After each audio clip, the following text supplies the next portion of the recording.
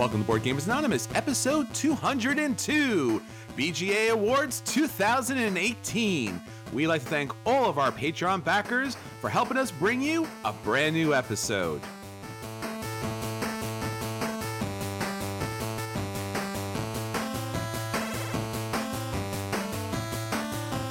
You're listening to a proud member of the Dice Tower Network, dedicated to bringing podcasters together for the greater good of gaming.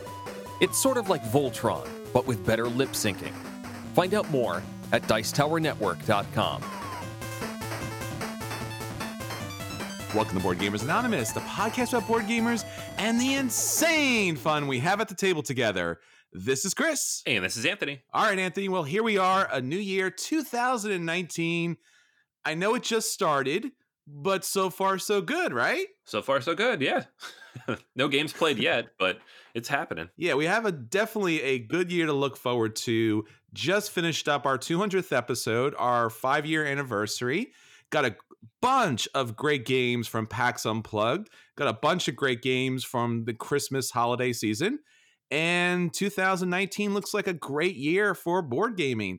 So before we go into everything from 2019, that'll in fact be our next episode, we're going to take a look back at 2018 and see what games we played, what fun we had at the table, and what things you should look out for if you didn't get a chance to get these games to the table. All right, with that said, let's get on to our awards.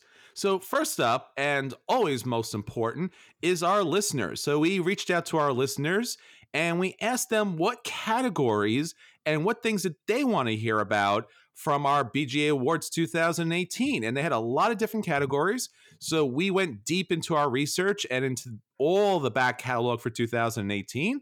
And we came up with some great winners for you. So Anthony, why don't you tell us our first category? All right, yeah, so the first one that everybody asked about, and I think everybody always asks this because a lot of these award shows end up having the same games, more or less. The top percentage of games in any given year, usually the same for most reviewers.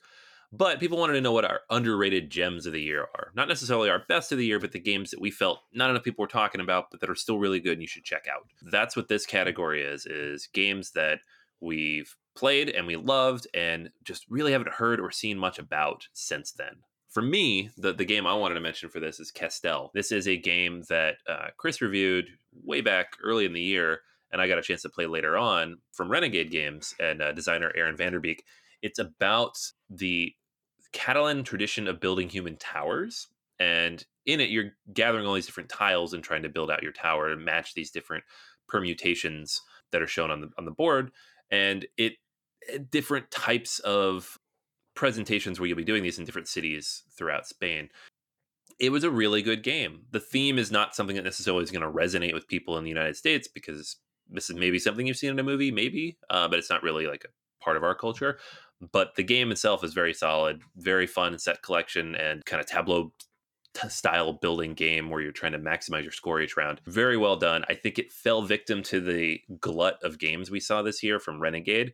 They're dumping games onto the market every month. They don't promote a lot of them. This game saw little to no buzz outside of the few people who did review it. And I think that hurt its chances. But if you haven't yet, definitely track down Castell. Yeah, I totally agree. This game actually made it up to my top 100 list. There are so many different dynamics to this game. As you mentioned, the theme doesn't really resonate with an American audience, but it's probably something that you've seen on the news or on different stations showing these kind of like cultural events. And the mechanics are what really set this game apart. There's an action selection dial that allows you to gain special abilities. There are public goals, there are private goals. And what's really interesting is basically there's kind of like a set collection mechanic where you're gaining all these different castelliers to kind of put together your tower. And you actually have to build your tower to show that you can make that design because each city wants a certain kind of performance. It's a really great game. It's beautifully overproduced. But as Anthony said, Renegade did not get this out to the media, did not promote the game. And typically their games are fairly expensive, more expensive than probably they should be, maybe by $10 or $15, which keeps it out of the hands of people who would normally just pick up a game to try it out. So fantastic game. Highly recommend. It's definitely a gem in the rough there that no one's picking up. Another game that I want to talk about, my overlooked gem of the year, is Gizmos. And this was a game that I did not think that was going to be particularly interesting or dynamic in any particular way. Simon has kind of like an interesting business model where they kind of produced a little bit of everything. So they have the big, heavy war games, and they have the interesting, dynamic Euro games, and then they have the family fun kind of games. And Gizmo came out, and there really is barely any theme on this game whatsoever. It's basically you're building gizmos. Okay, but the box doesn't really, you know, communicate any thematic kind of like dramatic tension about what's going on or what you're going to be building or how dynamic it is. It's kind of a gray box with some the marbles kind of floating around. So it doesn't do a lot to kind of communicate the game experience. And the game experience itself comes down to being this big gray monolith that holds marbles that roll down in a single row. So when you look at it, you're like, hey, this is kind of like Potion Explosion, but not as colorful and or interesting. So I'm just going to keep playing Potion Explosion because why would I want to play this? But it's actually a really interesting dynamic set collection Euro machine tableau builder. So basically, you have this little board in front of you that kind of shows you where you place your cards. And as you take marbles, that allows you to buy other little gizmos. And as you take other marbles later, that activates your gizmos based upon what the little card happens to say. So there's a really interesting dynamic, kind of fun situation where you built a part of a machine, it triggers, another part triggers, another part triggers, another part triggers, and you really get a really great experience of that. It just, unfortunately, because of Potion Explosion, because there really wasn't any overarching theme here, this game got lost. But when I brought it to the table, people wanted to play it again and again. So if you haven't gotten a chance to play Gizmos yet, I definitely recommend it because it's really one of the overlooked gems of the year. All right, Anthony. So what's our next category? All right. Next up is most innovative of the year. What game or type of game or whatever happened in the gaming sphere was most innovative and unique and different from what we're used to seeing? For me, the answer to that was Keyforge as the kind of the unique deck take on collectible card games from Richard Garfield. Kind of came out of nowhere at Gen Con and has stormed at least my local gaming scene here. Everything sold out immediately. It was hard to find. Somehow they managed to build a secondary market here. The game is just, it's such a different way to do this in that every single deck is unique. Every name on the decks is unique. Every picture on the back of the cards in your deck is unique. And so there's almost like this meta game where opening the deck and looking to see what the name is and what cards are in it is its own game as you compete with other people. Very, very interesting. I also happen to like the game quite a bit. It's in one of my, probably my top 10 for the year. But in terms of innovation, I think Keyforge definitely takes the cake with the unique gaming system it has. Chronicles of Crime was a game that, once again, when I looked at it, I was like, oh, here's another gimmick using your phone and an app and things like that. And there's QR codes. And all right, this is going to be one of those situations where it's only a gimmick and yet it's going to run on rails. But in fact, Chronicles of Crime does something really interesting, which allows you to play, or I guess investigate, a murder here in a very sandbox kind of way, because there's a murder scene, there are witnesses, there is a clues to examine, there's forensic evidence which you can take back to the lab, and then you take your phone and you can use these little goggles to kind of get a closer look and zoom in on the different situations, and you're trying to find out what's going on here. But who do you talk to? When do you talk to them? And what different experts do you bring in on the situation is completely up to you. And how you solve that mystery is going to be based upon your own investigative style. So I was really kind of a little bit blown away by this, that it wasn't a game that was just all the little bit of technology, but the technology itself is fantastic.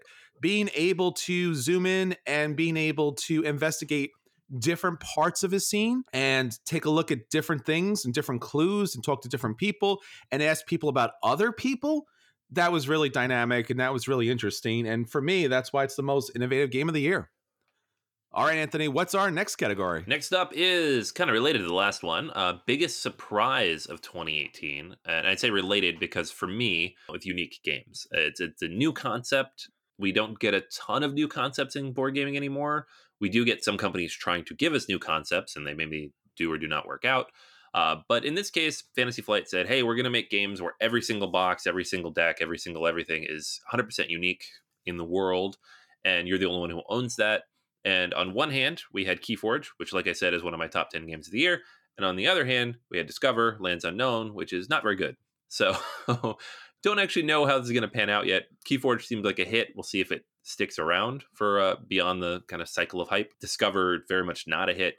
But the whole idea of having unique stuff and them having the technology to do that is very, very interesting to me. And I want to see where it goes next. Yeah, for me, what the most, I guess, dramatic and biggest surprise of the year would have to be Starling Games. Now, if you don't know, Starling Games, which is run by Dan Yarrington, used to be Game Salute.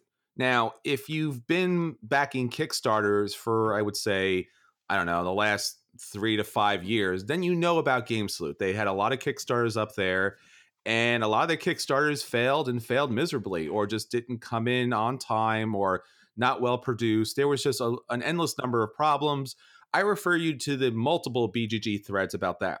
So when Game Salute rebranded as Starling Games, I think the entire industry and everybody who backed a Kickstarter from them was kind of suspicious that, you can change a name, but it doesn't mean it's going to change the company. But in fact, Starling Games has done an outstanding job of having their Kickstarters come in on time, come in well produced or highly produced, and produce some fabulous games. Obviously, Everdale has been a huge success. Archmage has been a huge success.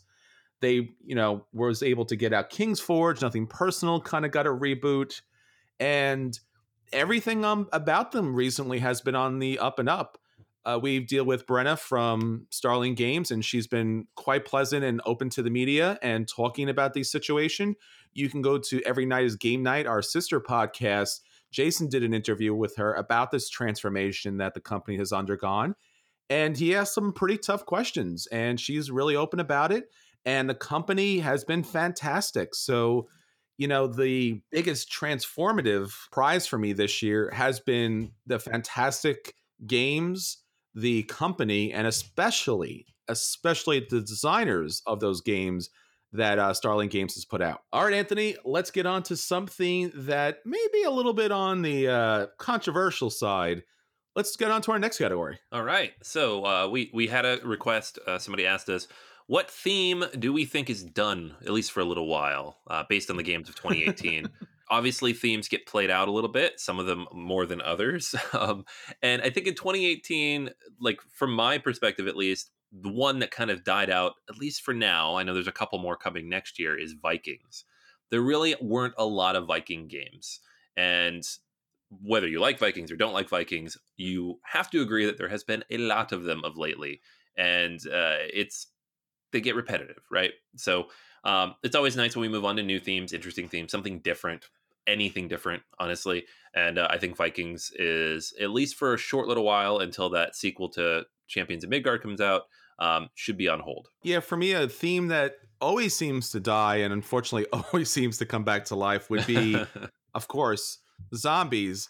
Now, we have often, how would you say, eulogize the death of the zombie theme, only to see that it keeps rearing its ugly head.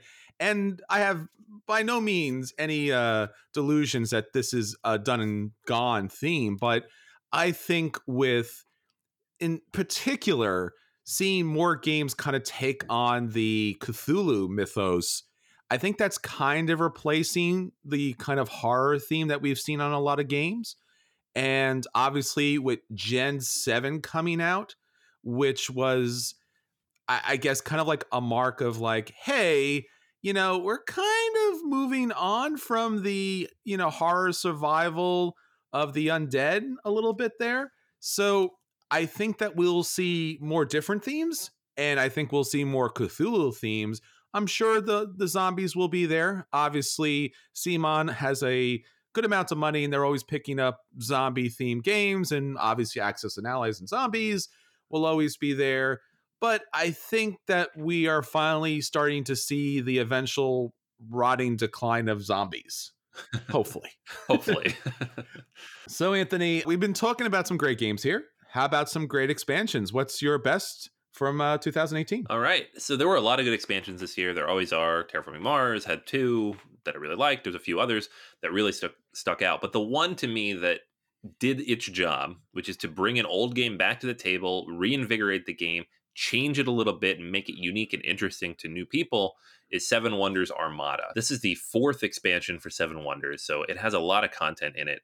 But this one in particular, I feel, adds a lot of new ideas that really work. So you get a separate naval board, and you get one ship for each different color of card that you might play. So you have red for military, yellow for commerce, blue for points, and or culture, and green for technology. And every time you play a card of one of those colors, you can pay a little bit extra based on what's on the naval board and move your ship forward. And then you get a bonus related to whatever that is. So on the naval side, you're actually going to have a separate combat round, which is going to impact everybody. That was obviously we have a little bit more interaction now in the game. You can get more coins, you can get more points, you can get through the technologies, you can explore new islands that give you other bonuses on top of everything else. Lots and lots of cool stuff here. Expands your tableau, gives you more stuff to do, makes you think about all the cards you're drafting so that even when you get to the end of a round and you don't really care anymore, or they're all just garbage cards, you can look at them and say, well, I could move my ship with this one, but not with this one, so I'll take this one. I really, really like it because it enhances the interactivity of a game that is notoriously non-interactive, especially if people ignore the military cards, and it gives you something new to do so you're never just stuck with a dead card. So Seven Wonders Armada for me is the best expansion of the year. Yeah, the best expansion for me is something I talked about previously, and obviously raised the game to a higher level, and that's Rise of Fenris for Scythe. Now, Scythe was already a good game when it came out. It got a little bit better with its two expansions, adding factions and adding airships. Those were good. But Rise of Fenris really and finally made Scythe a great game. Now, I can't go into too much why that is because some spoilers remain there, and I don't think there's been enough time that's gone by. So I don't want to ruin anything for you. Now, it's not a legacy game where if I say something, it'll just break the game. But let me say this. It adds more stuff, and the stuff that it adds is good.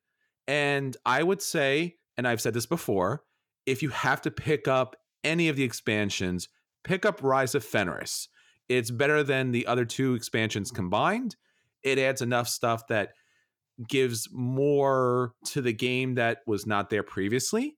And it changes the game up enough that once you're able to get through the whole expansion, or like the kind of campaign situation there, you'll be able to play the game differently again and again. So rip through that expansion if you haven't played Scythe in some time, because I think this really dramatically changes it and adds more to it, more of the same to it. So hopefully that makes some sense without spoiling anything for you. But it really is a wonderful expansion and absolutely positively needed. It really brings Scythe up a huge next step. All right, Anthony, we've been talking about the best, but let's now talk about the most underrated games. Yes, absolutely. So these are the games that just for whatever reason haven't really struck a chord. And this is a little bit different than the hidden gems in that these are maybe not rated very highly. They're not, nowhere near the top 1,000 games on BGG or anything like that. Don't have a lot of players, don't have a lot of ratings. Maybe the ratings aren't that great, but we think they're awesome. And so for me, the game I really wanted to highlight was Pakoko. This is a trick-taking game, but not really. It's more of a bidding game because what you're doing is you're bidding on who's going to win the tricks.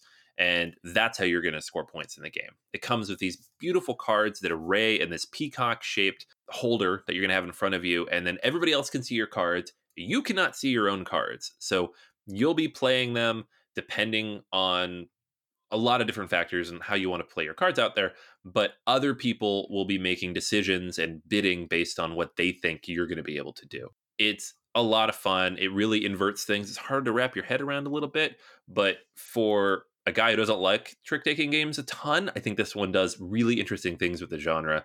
that are interesting, and there's always something fun to do, unlike some other games that use that mechanic. Yeah, for me, a game that is tremendously underrated and maybe a little for good reason is Empires of the Void 2.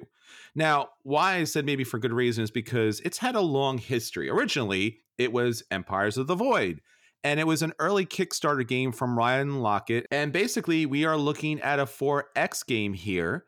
And the first one did okay, but underwhelmed.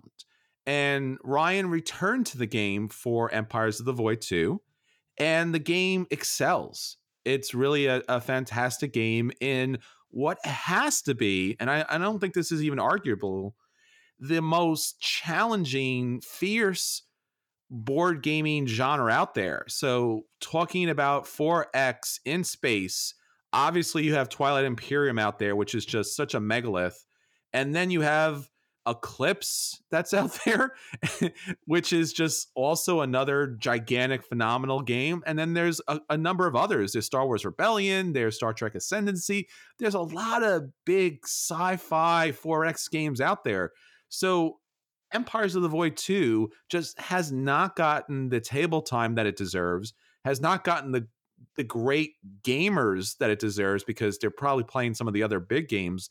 But if you do get a chance, and you absolutely should, Empires of the Void 2 does upgrade from the original tremendously. And it utilizes some of the aspects of the other Lockett games, but at the same time does keep enough of the hard edge of 4X that makes it a good game, if not a great game for 4X players. All right, Anthony, so that's our listener questions. Let's get on to our own categories. Let's see what BGA has to offer. We're going to take these categories a little different. You've heard all of the top 10 lists of 2018. We want to give you some of the interesting twists of things that you may or may not have missed this year. So starting off, we are talking about games that have gotten a 2.0 version and which of those are best for the year. So Anthony, what do you have for us? Yes, yes. This was one where I was looking through the top 150 games or so on BGG for the year based on their ranking. And a lot of games got 2.0 updates this year, like Thunderstone Quest and Arkham Horror and all those games, or 3.0 even. So I want to look at which of those were the best for us. And for me, this was a no-brainer because Brass was a game that I missed in its early iterations. Got a chance to play Brass Lancashire, the nice, fun, shiny version from Roxley, and then played Brass Birmingham, which is just even that much better and is now in my top 10 games of all time. So clearly it had to be Brass. This is just, it takes everything that makes the original Brass good, but it adds this very interesting extra layer of mechanics where you have to spend an extra resource in the form of beer to be able to sell things into these different markets. Adds a little bit more strategy in terms of where you go and when you build and how you build and what you hope other people take from you. There's some new stuff that you can put out there that expands your options a little bit. And I think it really works in a lot of ways. I know some people who play the original for years don't necessarily love the changes. I can understand that. I still love Lancashire as well. But for me, Birmingham elevates Brass to just another level and is the for me the 2.0 game of the year. I agree with that. I just want to jump in here a little bit because this has been dramatic for me. I played the original Brass and it's outrageously terrible components in production. But beyond that, it was an okay game. It was even maybe a good game. But Brass Birmingham just elevated the game dramatically. I mean, if you haven't played this game yet, but you do play Euro games, I would kind of equate it to Terra Mystica and Gaia Project, because Terra Mystica was great, but it had some very rote ways of playing it, right? There was like, you take this move, you take this move, you take this move, you take this move, and you put that plan together and you're in great shape because that's how it's going to play out. And it's always going to play out that way because other than the little variabilities with the cards, that's how the game is built. Birmingham brings in so many different dynamics. It kind of opens up the different ports. They switch around a little bit. There's a different resource that's needed, and it just looks gorgeous. So a dramatic, 2.0 upgrade. I'm really, really happy with this. The original Brass didn't reach my top 100, and now it's well up there as well. For me, the 2.0 that really kind of blew me away was Azul, Stained Glass of Sinatra.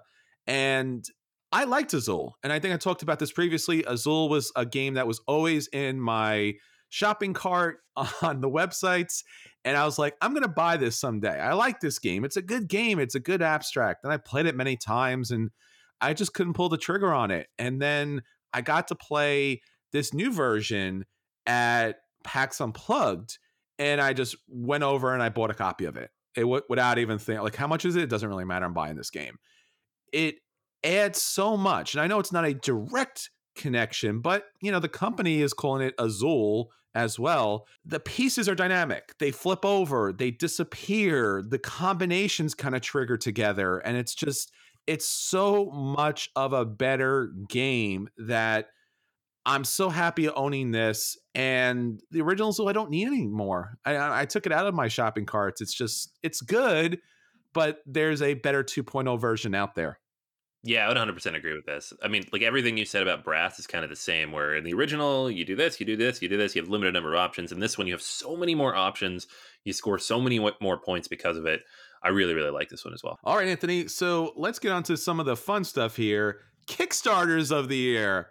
It's become such a big mainstay in board gaming. It was like, hey, you know what? Kickstarter has a board gaming section. Remember that back in the day?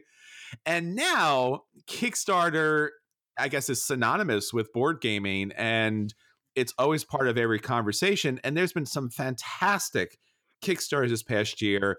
It's kind of unfair to pick one each, but we have to. So which one is yours? Yeah, no, this is crazy. Like if you look at by rating on BGG, their ranks, 7 of the top 10 games from 2018 were Kickstarter releases. So that's insane. It's just a ton of good stuff coming out there. So it was really hard to pick just one. I already talked about Brass Birmingham. It's way up there for me, but I think in terms of a game that didn't exist before, couldn't have come out anyway, and just stormed everything and just really jumped ahead for me as one of the best games of 2018, it was Root. Root was this, it was a good sized Kickstarter back in 2017. It was from the company that made Vast. People knew the game, they knew the company, they knew what this was going to be roughly, and it was cute little ideas, but nobody knew how big this game was going to be and how good it was going to be and how it managed to take something like Wargame, counterinsurgency wargaming, and turn it into a relatively accessible, open, multiplayer asymmetrical game.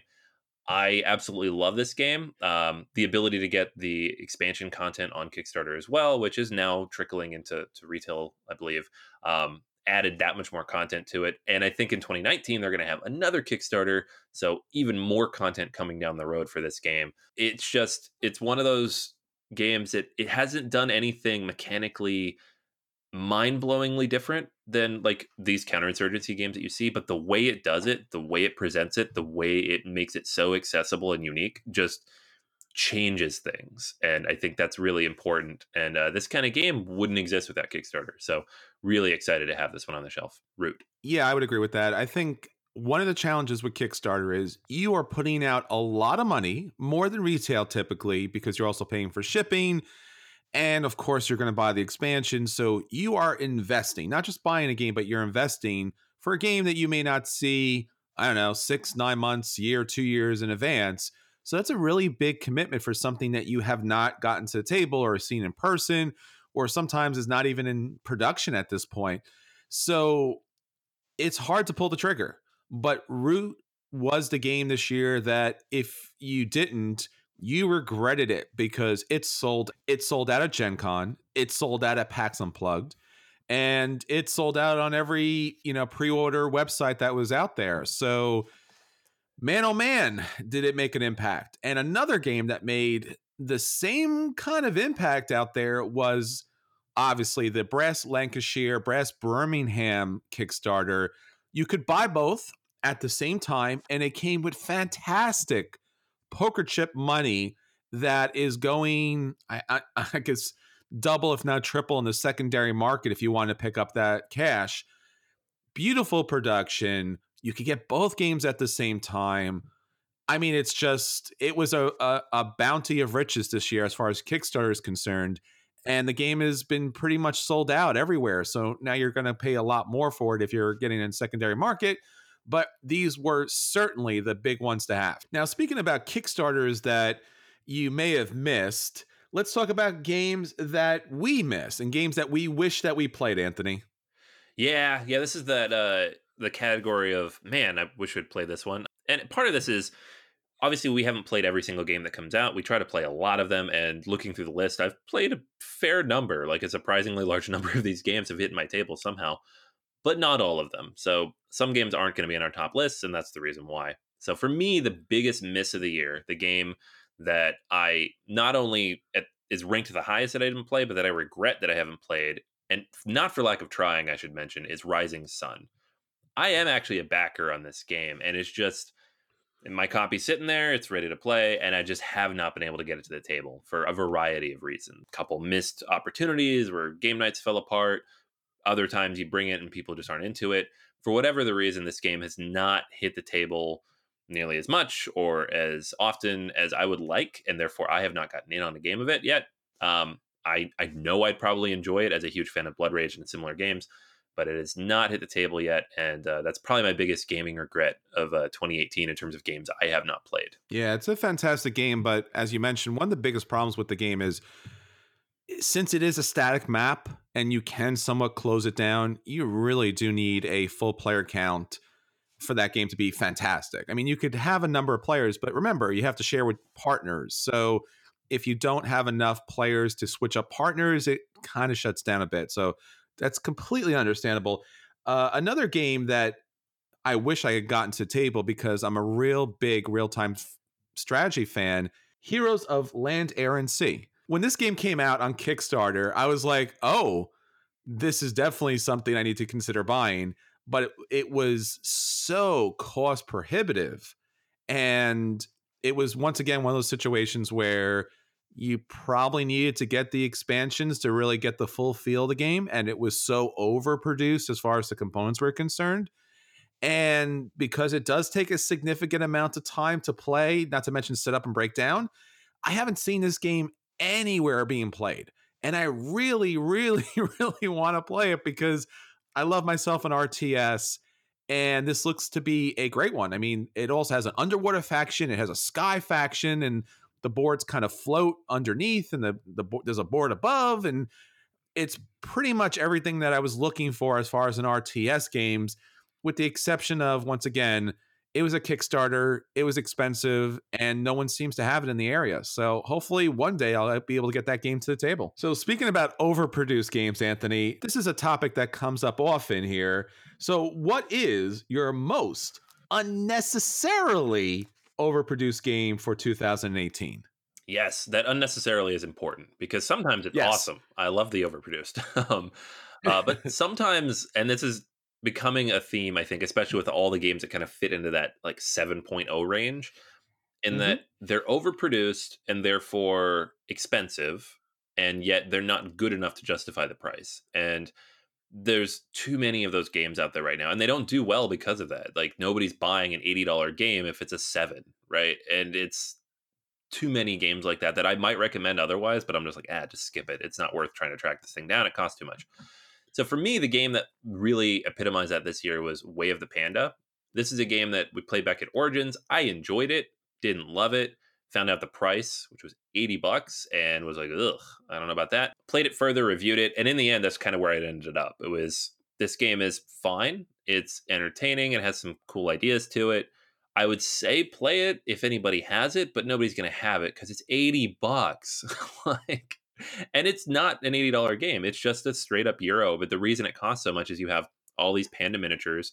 There's 3 for each character. They all have their own sculpts. And then all the little tiny pandas miniatures, again, that you don't need. You could do this with like cubes. And I know that, people want more thematic looking and visually interesting Euros. But when you do that, the price is going to be $80. So if they managed to find a way to package this so it was $50 or $60, I think I could have gotten around to recommending it to people.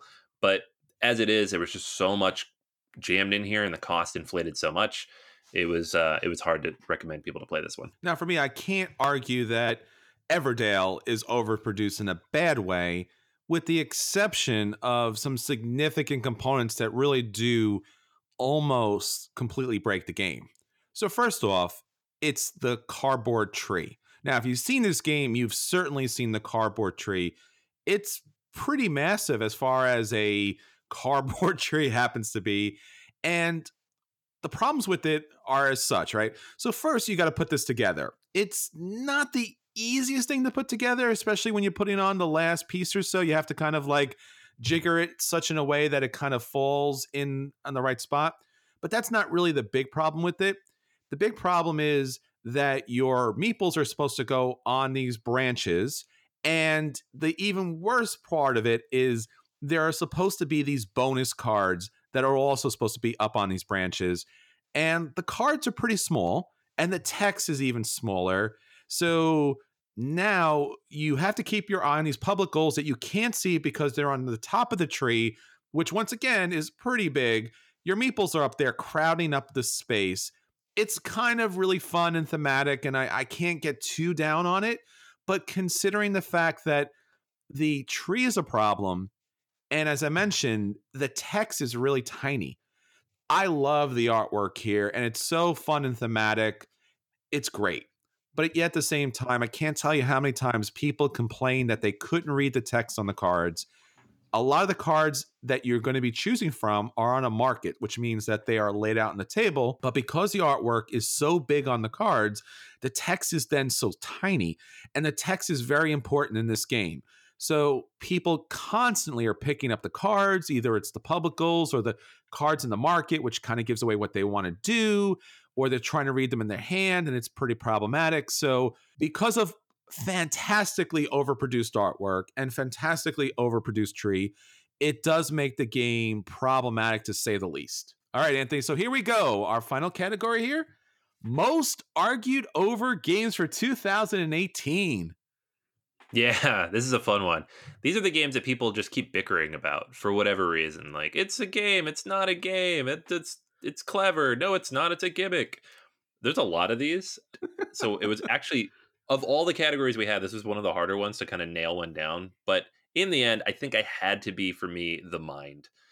The Mind is this game, activity, hybrid, whatever you want to call it. I consider it a game. Some people don't.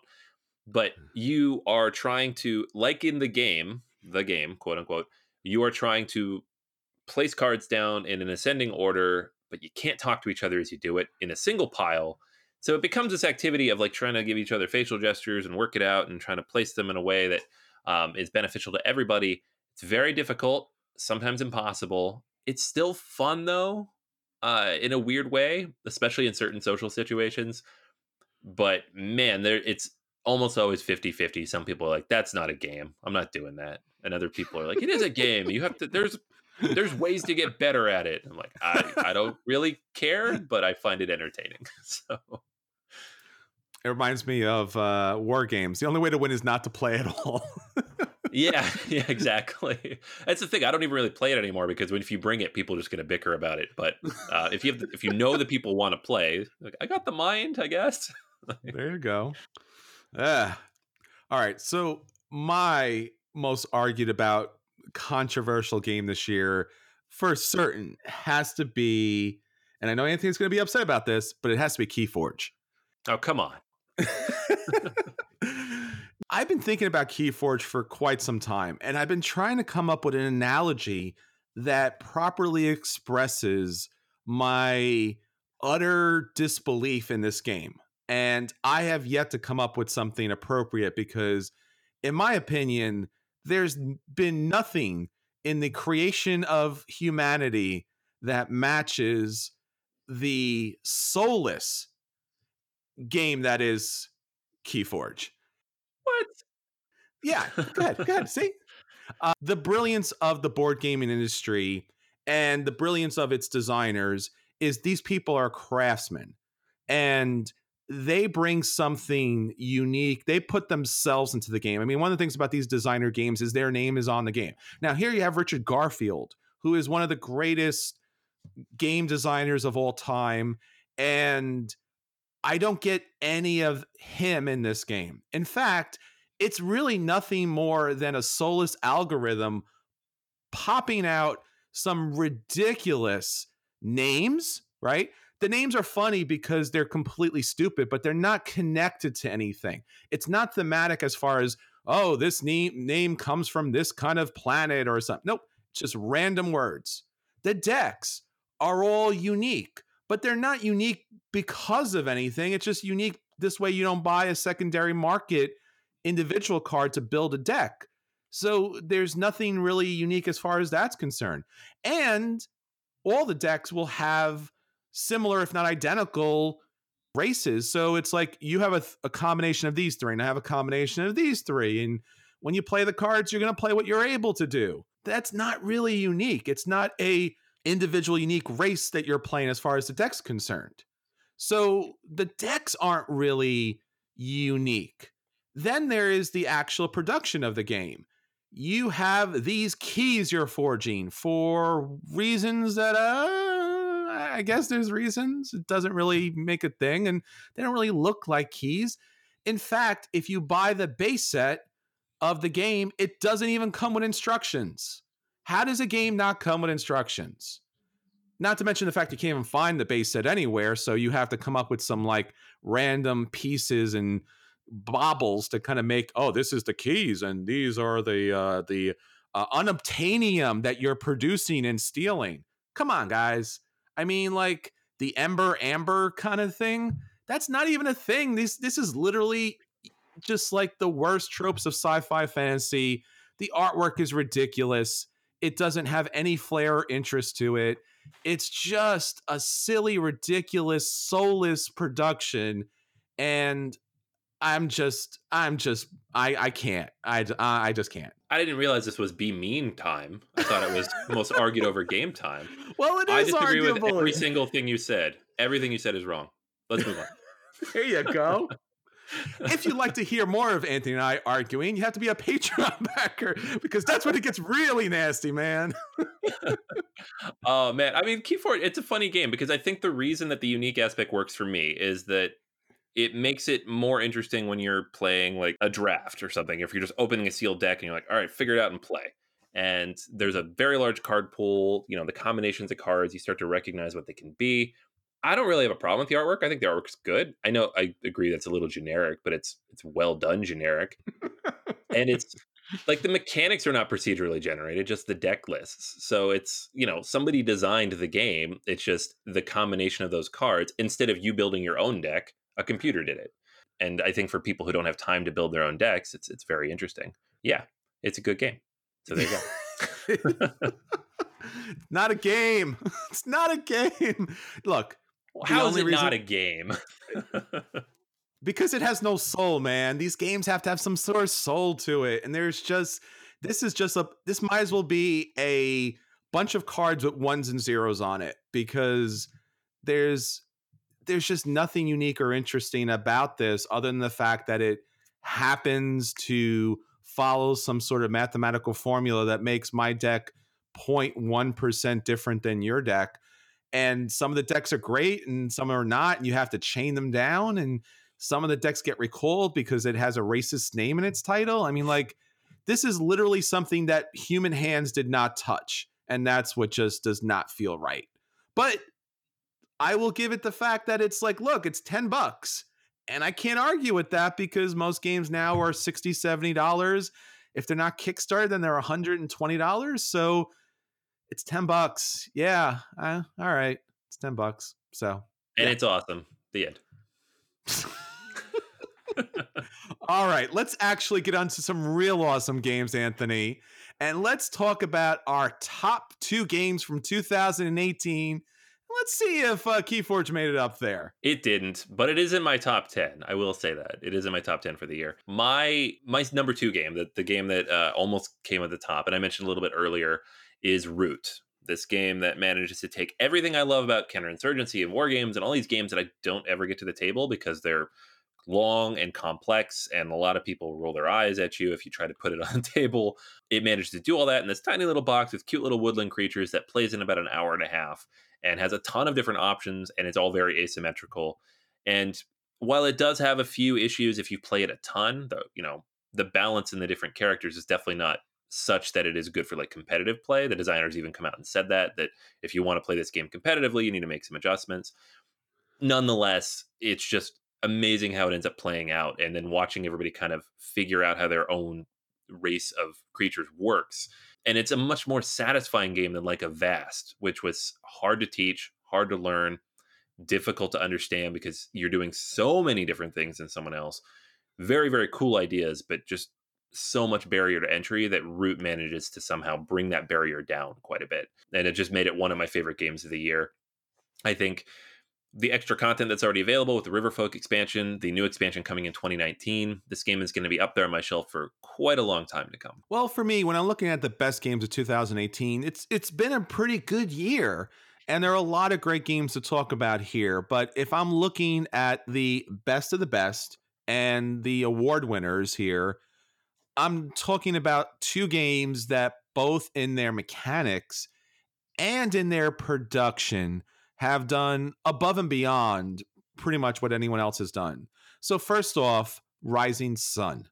Now, Rising Sun could be easily discounted as a bunch of like overly produced miniatures and outrageous artwork, but the game itself is fantastic. It's a dudes on the map game, and yet it's strategic and tactical throughout the way. You don't have to conquer every region. You don't have to knock out your enemy. There are a lot of different ways to win this game. The different technologies that come into play are fantastic, and the way that you ally yourself with other players, maybe betray them or switch things up a little bit, go alone for a time being. Maybe you utilize some tremendous monsters, or maybe you just kind of bulk up on money. Each individual clan has a special ability which seems game breaking, but at the same time is well balanced throughout. So maybe you have the turtle faction that their bases are pretty much undestroyable, but maybe you have the faction that allows money to be used as Ronin. When you actually get down to battling, there is a unique gameplay element and you can win even though you've lost. So it is a beautiful game, a thematic game, and a really well crafted game that introduces a lot of mechanics without at any time feeling too overwhelming. So that's Rising Sun. All right. And then my top game of 2018. This is another game that I know, Chris, you are not horribly enamored with, but hopefully you don't bash it like you did another game I like. And that's Teotihuacan. This is the first time I played it at Origins, I absolutely loved it. And then when I finally got my copy this fall, I still loved it. And I've played it many, many times since. It's a rondel. You're upgrading your workers as you move around the rondel to do different things, trying to collect resources, build out the pyramid, put decorations in the pyramid, move up these different tracks, learn these different technologies that help you do all this more efficiently. Everything is modular, so you can change the order in which these things go out, the tiles that you have access to, the upgrades that you're able to purchase. And you're all trying to manage this as your workers work their way up to ascension. And when they ascend, you get all these extra bonuses as well. So you have to kind of manage your dice so they don't get too powerful at the wrong time, but at the same time, they get powerful enough often enough that you can get those bonuses out of them. The solo mode in this game is fantastic as well by David Turchi. Has this nice little solo bot that it comes with. Very fun to play. I have not really played a lot of games that kind of caught my attention the way this game has as a Euro, that medium weight Euro in a long time. A lot of big heavy stuff has really been on the top of my list of late. And it just really works for me. I really enjoy it. Aesthetically very engaging as well. And just straight to the top of my list this year, Teotihuacan. Well, for me, as I mentioned earlier, I'm looking for a game that kind of blows away expectations, is dynamic and fun and thematic, but yet has really interesting, complex, crunchy mechanics. So the game that I'm going to talk about and my top game for the year is Feudum. Now, Feudum probably hasn't hit a lot of tables for a couple of reasons. First off, the artwork and design is fantastical, right?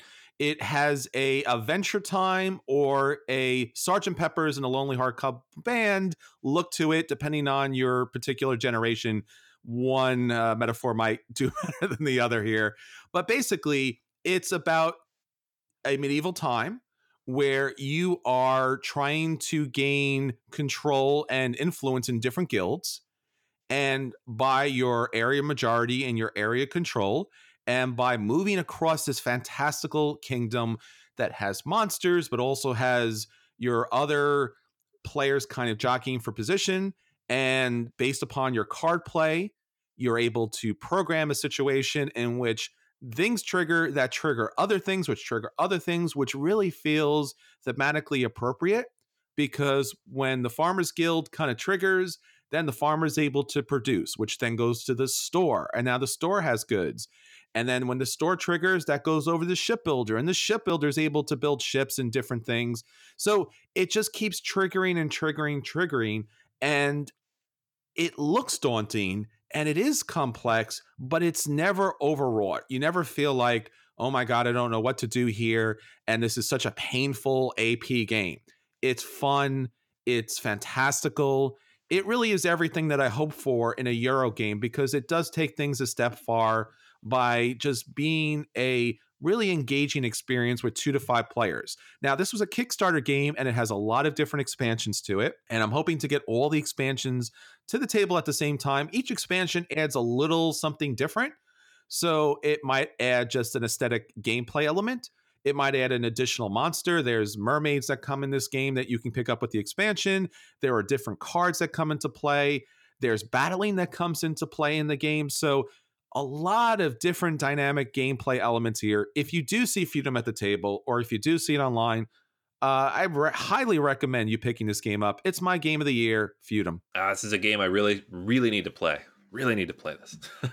All right, so that's our BGA Awards for 2018. We are so glad and so happy that you joined us throughout 2018. It was a big, big year for us. 5 years podcasting, over 200 episodes. We're really looking forward to 2019, joining you at your different events, joining you at your different tables. Please share the podcast with other gamers. We really love to spread the great word of board gaming out to so many people. And once again, it's been a pleasure. We'll talk more about 2019 coming up. And until next time, this is Chris. And this is Anthony. And we'll save you all a seat at the table.